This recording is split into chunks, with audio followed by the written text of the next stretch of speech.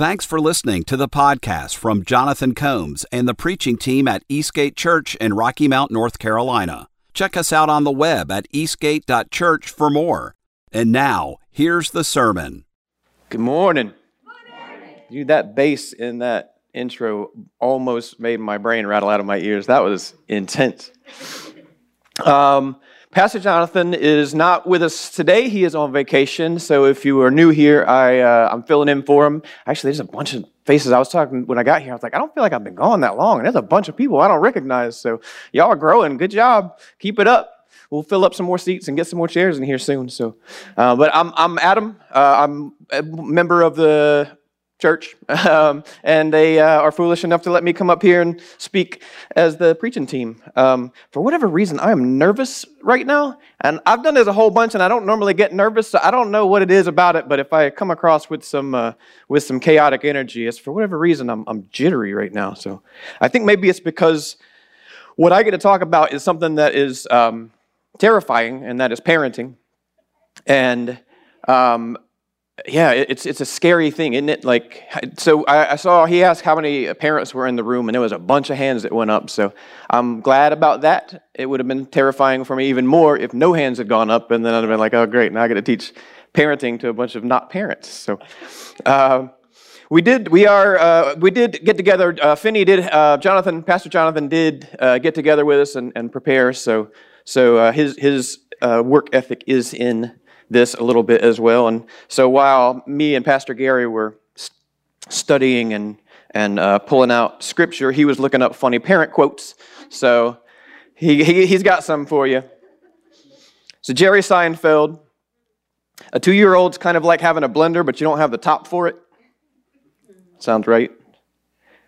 No one makes more observations than a child sharing a stall with his mother inside a public restroom. Mom, what is that? You have a rash. That wasn't part of the quote. That was freestyle. When your children are teenagers, it's important to have a dog so that somebody is happy to see you come home. Carrie Underwood said, it just occurred to me the majority of my diet is made up of food that my kid didn't eat. And Ray Romano finishes us up with, having children is like living in a frat house. Nobody ever sleeps. Everything's always broken, and there's a lot of throwing up. Okay. Pastor Gary, I don't know if he pulled this from somewhere, but there's a line in here that I think is hilarious. But it's so true. Is parenting is like treading water, and then somebody hands you cats. I feel like that is a very, very spot on feeling of what it is, that you're just trying to keep your life straight, and then all of a sudden you get all this chaos around you, and then the things that you were trying to keep alive desperately start biting you and clawing you and trying to get away from you. That's parenting. It's scary, isn't it, parenting? I think today it's even scarier because previous generations more or less just had to keep their kids alive. There wasn't nearly as much stuff to be afraid of, but we get sort of inundated with all the things that are going to get our kids and all the things that are destroying the world, and our kids are going to grow up in this desolate wasteland, and all the sensational stories that we get. And so now we're afraid of not only sickness for our kids, or not only not being able to provide for our kids, or our kids straying towards drug abuse, or obesity, bad health, or now we have gender dysphoria as a major concern. I didn't even consider it when I was growing up. We have sexuality is way out in the open now. I don't think that's a bad thing, but I do think we can go too far with it. And so now not only do you have to worry about education, now we're terrified to send our kids to school because of gun violence. And maybe that's why I'm like this. Because maybe studying this week added some gravity to a job that I've been given and that I'd never really given its due, So I am my bona fides. I am a parent, so I can speak from experience. I have a 12-year-old daughter, so some of you, just found out that I have a 12-year-old daughter, and it's like, give it a couple years. You're about to go on a roller coaster. And that's cool. I also have a goddaughter who's lived with us for the past 4 years, 5 years, something like that. We inherited her when she was like 15, 16, and now she's 21. She's going off to get married. So I've got a bit of a hodgepodge. But I don't think that having kids makes you an expert on parenting by any stretch of the imagination.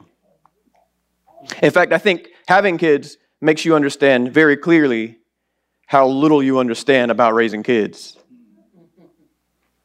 So that's why we got to connect to somebody that really knows how to parent. Sociologist Reuben Hill, I don't know if we have the little graphic, I have it in my little thing, but I don't normally use graphics, so if it pops up, oh, yep, there you go. You've probably seen this if you read a parenting book or ever talked to anybody about parenting. But they did a study, and they found that there was basically 4 quadrants of parent style. And the measurable would be discipline and love, basically. Those are the metrics that they were measuring. And there were 4 different styles. The permissive parent is very, very high in love but low in discipline.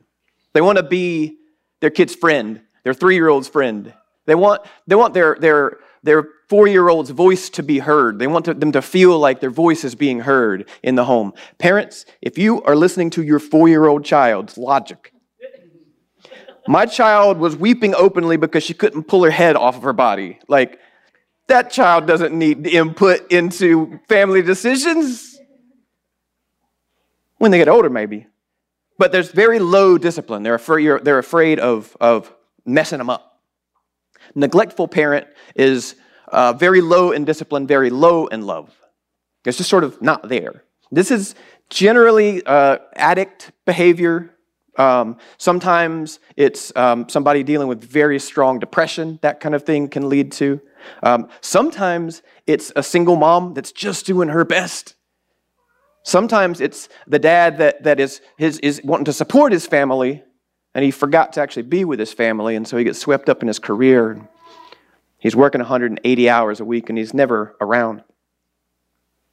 Then there's the authoritarian parent, and that's very high discipline, very low love. You will do what I say. I don't care if it upsets you. I don't care what you think. The drill sergeant dad, or mom, I guess. I feel like that one, is that one I guess moms could be that way. I always, for whatever reason, I just always assume that's a pops. But and then the authoritative parent. And that one's the best combination of discipline and love. That's the one that your child understands that their job is to obey you. But they also understand that doesn't mean that you don't love them. I feel like we definitely want to land in that authoritative parent. But if we're honest, we probably, as parents, circle around that thing a good bit. I don't know that we would ever just be one of these things. I think we probably go through spells where we jump around that little graph. So just take a minute, an inventory of where you are if you're a parent. And if you've already got kids out of the house, as a grandparent, because your kids need help raising their kids. You know how hard it was. You know what idiots your kids are. That's me making jokes about myself. She's not here, so I get to talk trash. You might get a lot of Kylie examples today, by the way, so just hold on. In Paul's letter to the Ephesians, he told them how to raise their children up in the Lord. I got news for you. That's the only way.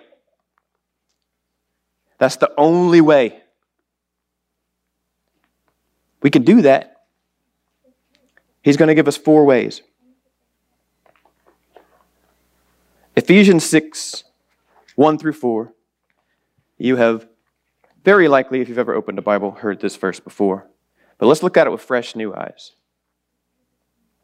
Children, obey your parents in the Lord, for this is right.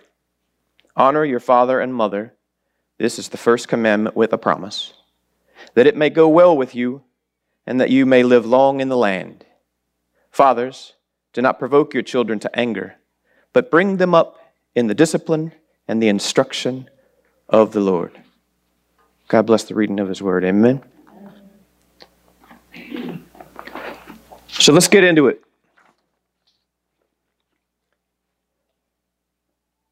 Give them the right standard to obey. Give them the right standard to obey. That's right up at the front.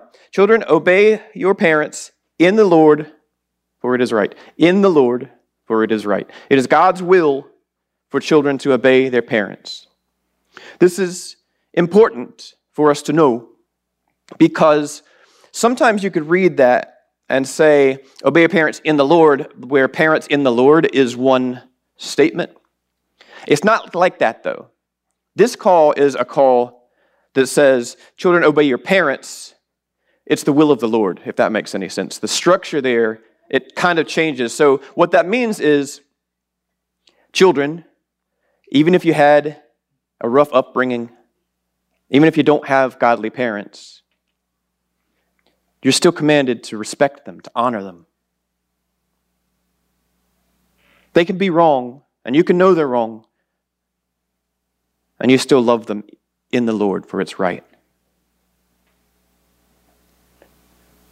Right, the word right there.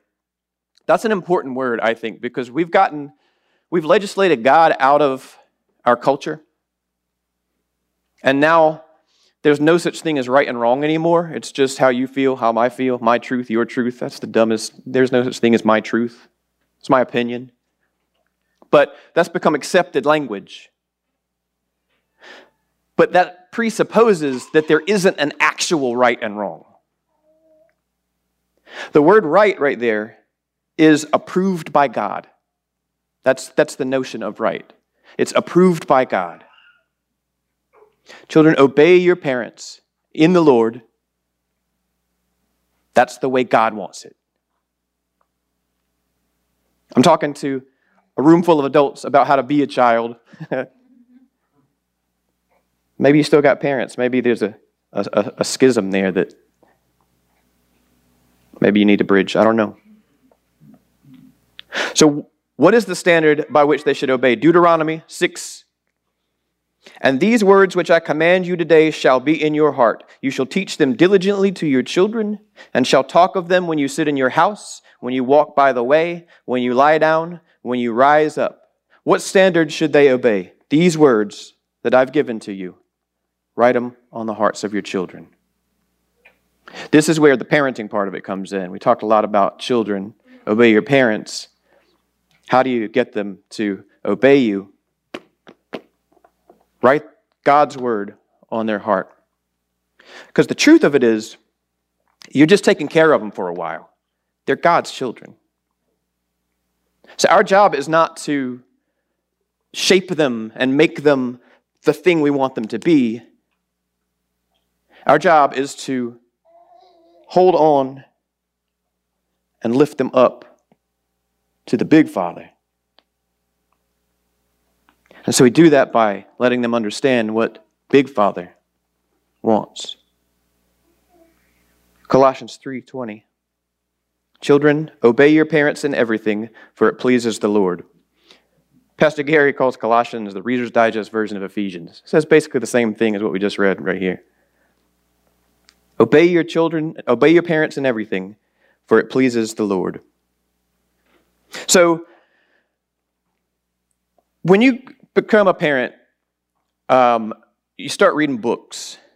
I believe it was my sister-in-law when my wife was pregnant who gave the sagely advice of stop reading things. You can find anything written down in text form.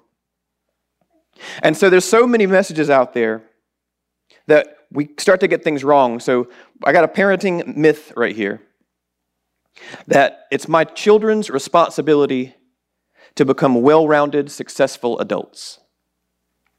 That sounds right. Right?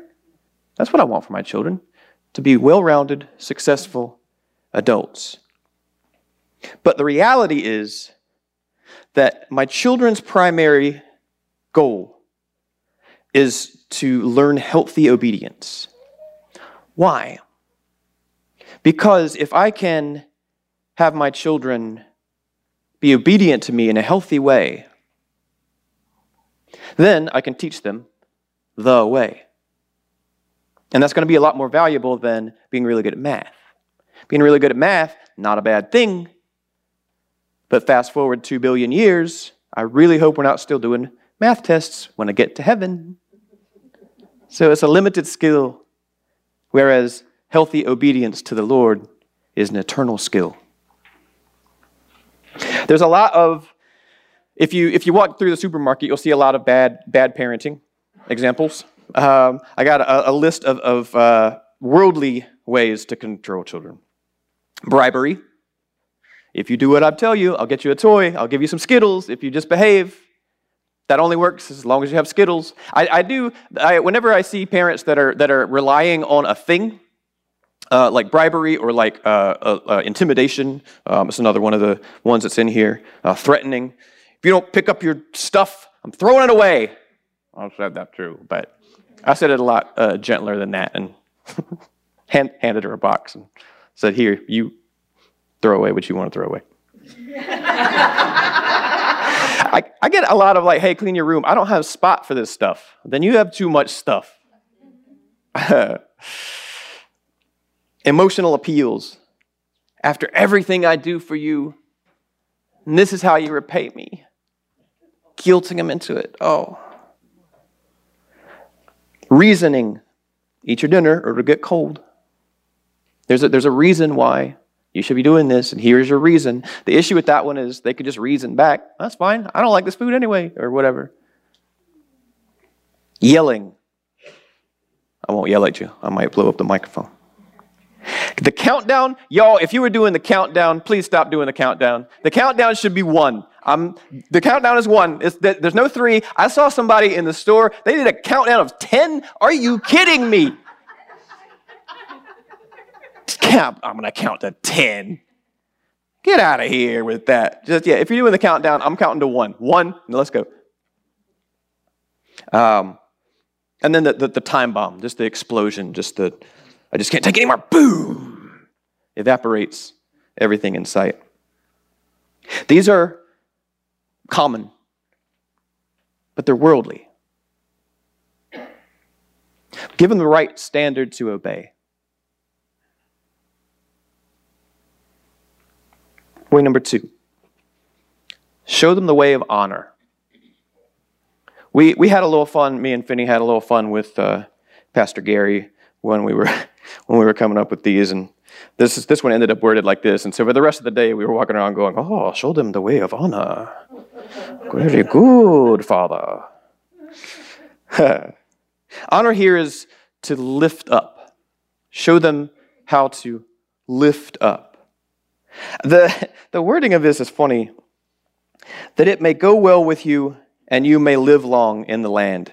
So this is a promise that if we show them the way of honor, then our life will go a lot better than if we don't. It will be well with us, and we will live long in the land. That live long in the land is kind of a 2-part thing, where it is you personally will have a much bigger, more fulfilled life. It's also a humanity thing, like the people group, that the people will be allowed to live in the land a lot longer. The Israelites got kicked out of a lot of lands, right? I think we're doing a terrible job I think we're doing a great job of degrading our culture, of disintegrating culture by removing the notion of honor from culture. I think that's a hard way to keep existence as humanity. How do we do this, though? How do we teach them honor? Romans 12:10. Love one another with brotherly affection. Outdo one another in showing honor. So we give them an example to follow. And then we outdo one another, honoring us, honoring ourselves. We honor them as children. It doesn't mean we lift them up above us, but it does mean we lift them up. What does honor look like? This, if you can't guess, is a Pastor Garyism. It obeys immediately, sweetly, and completely. That sounds very Pastor Gary. It's true, though. Honor and obedience can sometimes get disconnected, right? Hey, go clean your room. Ooh. It's not honoring. I sometimes, I actually have a pretty awesome daughter, but sometimes I do have to rein her in a little bit. I call it intimidating, where my voice drops, I've learned. My voice drops like into my chest, and apparently there's a look on my face. It's like, I'm sorry, what? Right? And you kind of watch her melt. But sometimes, I don't have to do it very often, but I've had to do it a couple of times where I was talking to her or whatever, and, hey, come here. And then she, I'm sorry, what? Walk back over there. Come here. Yes, sir. That's what it is. Respecting in your thoughts and your deeds. Addressing parents appropriately. This is a big one. Dad, mom. Whatever you prefer to be called as a parent, your child should be calling you that. Ma'am, sir. We are in the South. I have any ma'am and sir people in the house? My wife, my wife is they're from Connecticut. Her family's from Connecticut, and then they moved to California. So my wife grew up a lot in California. So she had Yankee culture, and then she had California culture, whatever that is. Got 'em. But I grew up in the South, and here you say ma'am or sir, or you end up with a lip that's a little bit bigger on one side. So for me, it was always important to make sure she understood ma'am and sir. I don't require it all the time, but it is definitely there if I'm sorry, what? Yes, sir. Like, you better go an extra level of respect at that point in time, right? But that's it. And then there's another function that happens in there where as we get older, as your parents age, we have a responsibility to take care of them. That's part of honoring our parents. Children, I don't know if you know this, children do not innately honor their parents. When they are born, they're not very good at honoring. They just cry a lot. And they just need stuff. Honor is not a thing that is intrinsic to us. So it's a thing that has to be taught. And they learn it a little bit at a time and a little bit at a time. But God's law commands honor for parents. Step number 3. Encourage them with sensitivity and consistency. Fathers, do not provoke your children to anger. This fathers here, potentially it was used fathers because the father was the head of the house, and therefore, by proxy, it's would trickle down. In talking about marriage, we were saying that it's sort of a cycle of respect and submissiveness, with the wife coming online under the husband, and then the husband raising her up like Christ raised us up.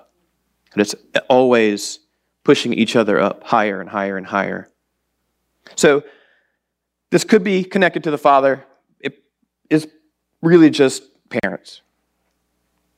It may be aimed at fathers because fathers tend to be worse at needling their kids or neglecting their kids or whatever it is. Maybe, I don't know. But do not provoke them to anger. So what does that end up looking like? Fault finding. Always pointing out the things your kids don't do well. Beats them down. Not being there. Absenteeism. Being at work all the time. Bringing your work home. Labeling them. Man, you were the laziest kid. You're just lazy. Comparing them if you have multiple kids. I will say, I do have a bit of an advantage in the parenting department because we just stopped at 1. I have learned through observation. The more kids you have, the more crazy your house is.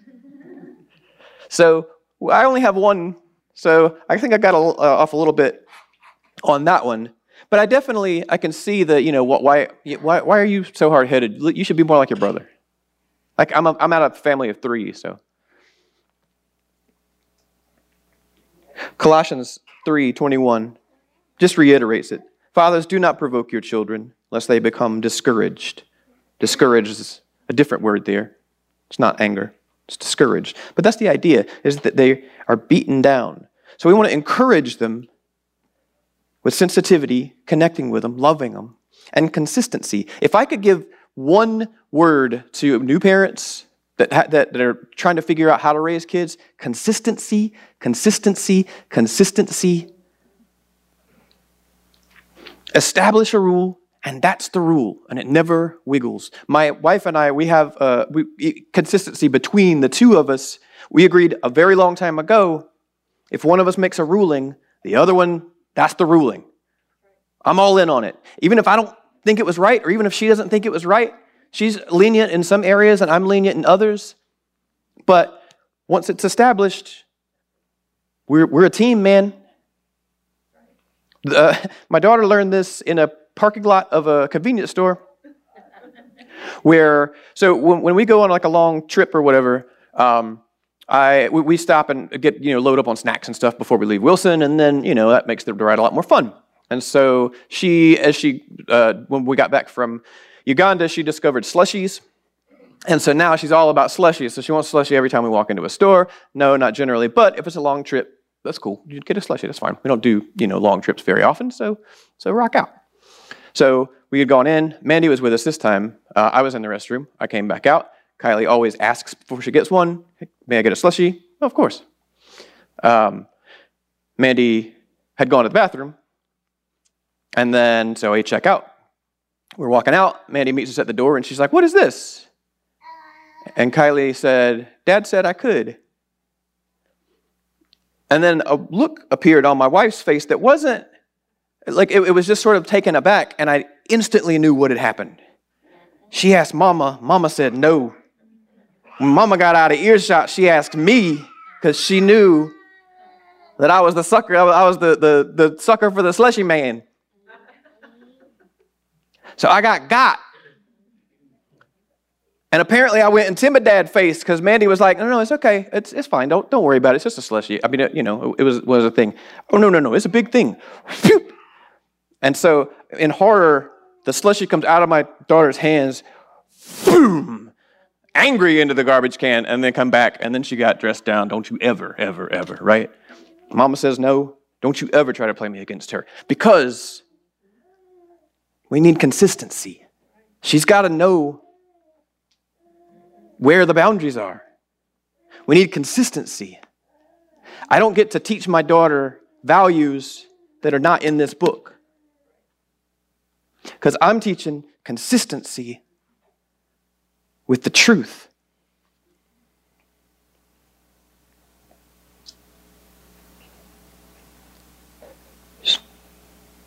This is a big, long quote. I'm just going to read it.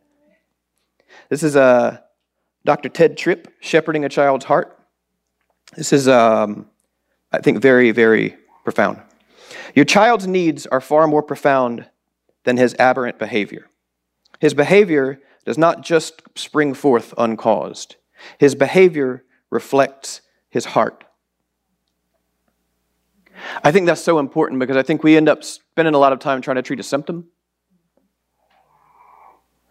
So, rebellion. Why are you always throwing fits? Stop throwing fits. Well, the fit is a symptom of something else, some kind of underlying thing. And maybe it's just disappointment in not getting, a toy or whatever, and that's fine if it is. But maybe it's something bigger. Maybe it's disrespect. Maybe it's she doesn't think I respect her. Maybe she doesn't feel heard. As she gets older, she's starting to have a voice of her own that now I can listen to because I know I wasn't listening to her as a 3-year-old. Be sensitive to your child's personality. Kylie is very different than your kids. So just because it works for me doesn't mean it's going to work for you. I do sometimes in a leadership church role, I get people asking me for parenting advice. And I always preface it with, I'm not you. So, I'm real hyper analytical, but a lot of people aren't. And so when I see a thing, I extrapolate it out 5 or 6 steps and go, okay, well, it's not a problem here, but it's going to become a problem here, so I'll go ahead and stop it here. But that's just the way I think. But one thing that we can definitely do, all of us, is to be sensitive to our children's personality. That doesn't mean that they get away with stuff just because, oh, he's hard-headed. I'm not even going to try to straighten him out anymore. He's hard-headed. We can still teach them respect. Number 4, train them with appropriate discipline and instructions. Train them with appropriate discipline and instruction. Discipline and instruction, it kind of has a feel. Discipline has a physical attribute to it. Instruction is a verbal attribute. So my daughter is last weekend she's a competitive kickboxer, right? So she's so any of you little 12-year-old boys out there, just know I'm not the one you got to worry about. Like, just because you're out of my eye shot doesn't mean you can't catch an elbow. But we work out of a fighting gym, and so one of the first things you learn is throw a punch, right? And so you turn this hip over, and boom, you turn that hand all the way over. But nobody, whenever they come in, ever does that. It's throw a punch just like this. It's all arm, and so we have to walk over and do more hip, and we actually physically will turn people's hips, and then that way they can feel what that feels like. That would be the discipline, the physical aspect of it. And then after that, we could just say, turn your hips over, turn your hips over. Oh yeah, I have to turn my hips over. And so there's 2 pieces to it, the physical aspect of it, and then the instructional, the verbal aspect of it, that you can just kind of remind back to. You need both. You need both. Proverbs instructs us how to train up our children. Train up a child in the way he should go. Even when he is old, he will not depart from it. And the way he should go. There's another side to that. Proverbs 23. Don't fail to correct your children. They won't die if you spank them. Physical discipline may well save them from death. I know that culturally, this one's a little ticky-tack. This one's a little squirrely. So, I do want to point out that there is a very distinct difference between discipline and abuse. Basically, I think the easiest way to think about it is don't hit your kid in anger. If you're angry, calm down first, and then go hit them. Just kidding. That's the way it's got to be, though. Put some separation between that physical discipline. Calm yourself down, and then go to him and say, hey, I don't like this. I know you don't like it, but we got to do it. Let's do it together. Do you know why this is happening? Okay. You saw where you messed up there? Okay. You understand that anytime you ever do this, this is going to be the result? Okay. So I think that is a pretty decent benchmark. Hebrews 12:11. For the moment, all discipline seems painful rather than pleasant, but later it yields the peaceful fruit of righteousness to those who have been trained by it. The difference between abuse and discipline is temporary pain. That is a marker for the lesson. Abuse is, think of it, permanent pain. Maybe emotional, maybe psychological, but it leaves a scar.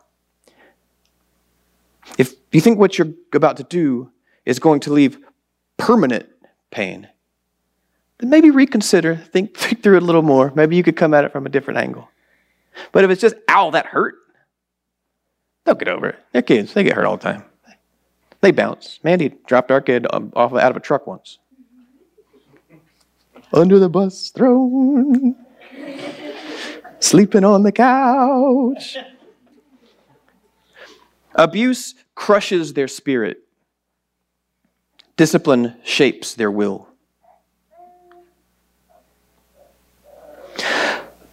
Keep this one in mind, that there's a difference between being normal childishness and being willfully defiant. In our house, the willful defiance, we squash that with the quickness. But if she's goofing around and she breaks a glass, well, just clean the glass up.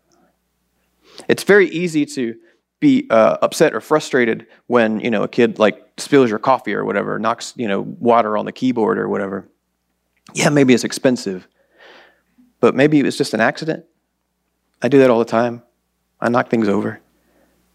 When I do, thank goodness my dad doesn't come like leaping out of the ceiling like ninja kick, bang.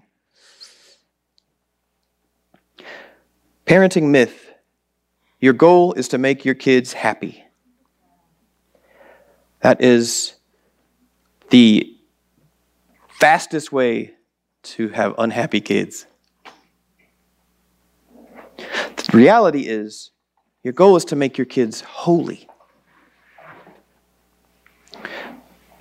To make your kids holy, to raise them up. Boom. Because there's going to come a day when they're bigger than you. Or there's going to come a day when they move out. There's going to come a day when you no longer can bribe them. You no longer can strong-arm them. There's going to come a day when they're just a person like you. And so if you spend their entire childhood making sure they never cry and everything goes their way, I got bad news for you. The world don't care. And so suddenly they're going to be in a position where nothing's going their way. And what do? Make them holy.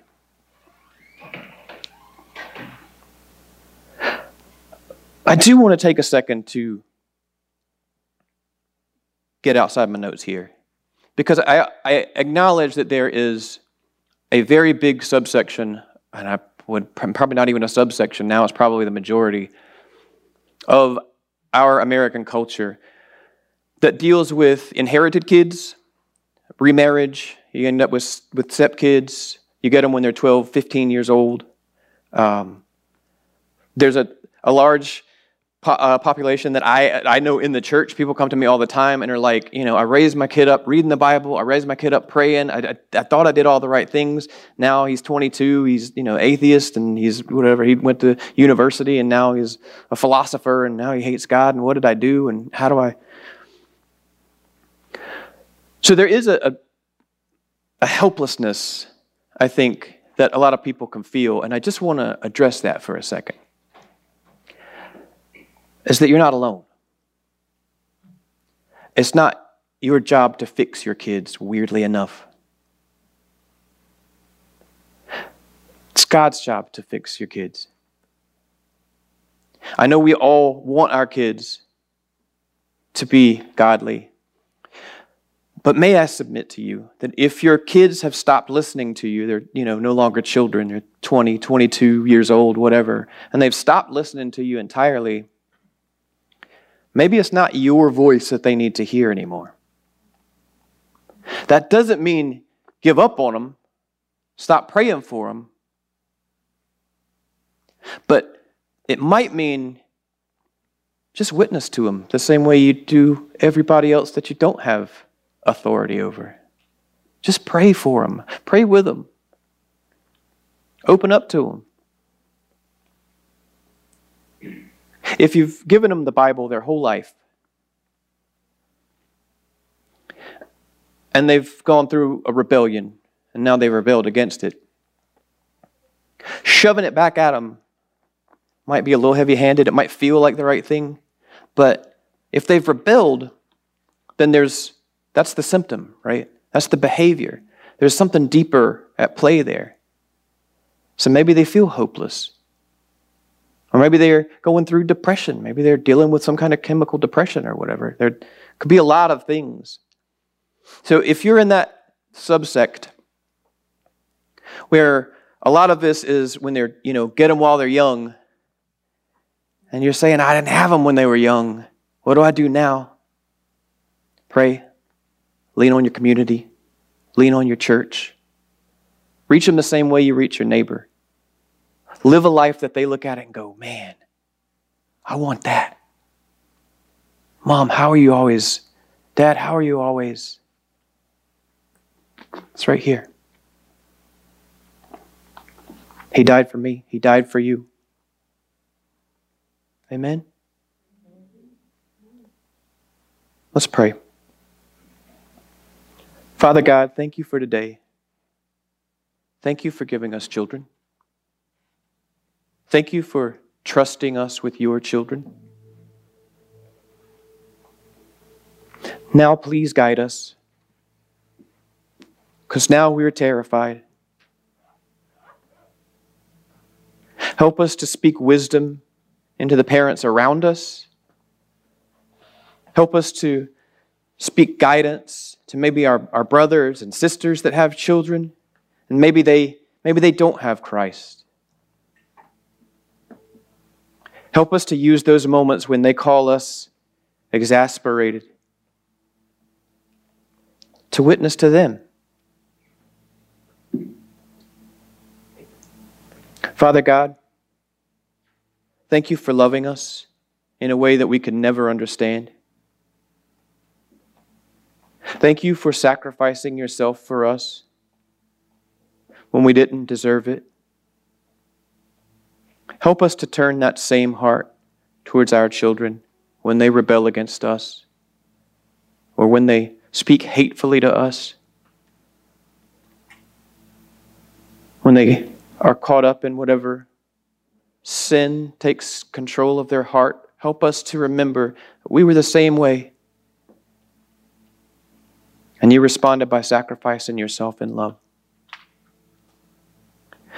Help us to put love and honor and obedience first in our lives so that it could reflect to the lives of our children. If you're a parent here, if you hear my voice and you think, yeah, this is all well and good, but I don't have God. I can't reflect God into the life of my child because I don't even have God. I don't even have my stuff together. I got good news. Yeah, you do. He's right there. His hand's outstretched. He wants you to come home. He already made the sacrifice for you. All your broken pieces. He already bought them. All you have to do is reach up and take his hand. Father, I'm a sinner, but I know you died for me. I know you're bigger than death, that he raised again. And I know that you've made a place for me at your table. I want to be yours. You don't have to say those words exactly. It's not incantation. Just pray it with your heart. Father God, if there is anybody here who has their door shut to you, I just ask that you open their ears, that they could continue to hear you knocking. We love you so much. Amen.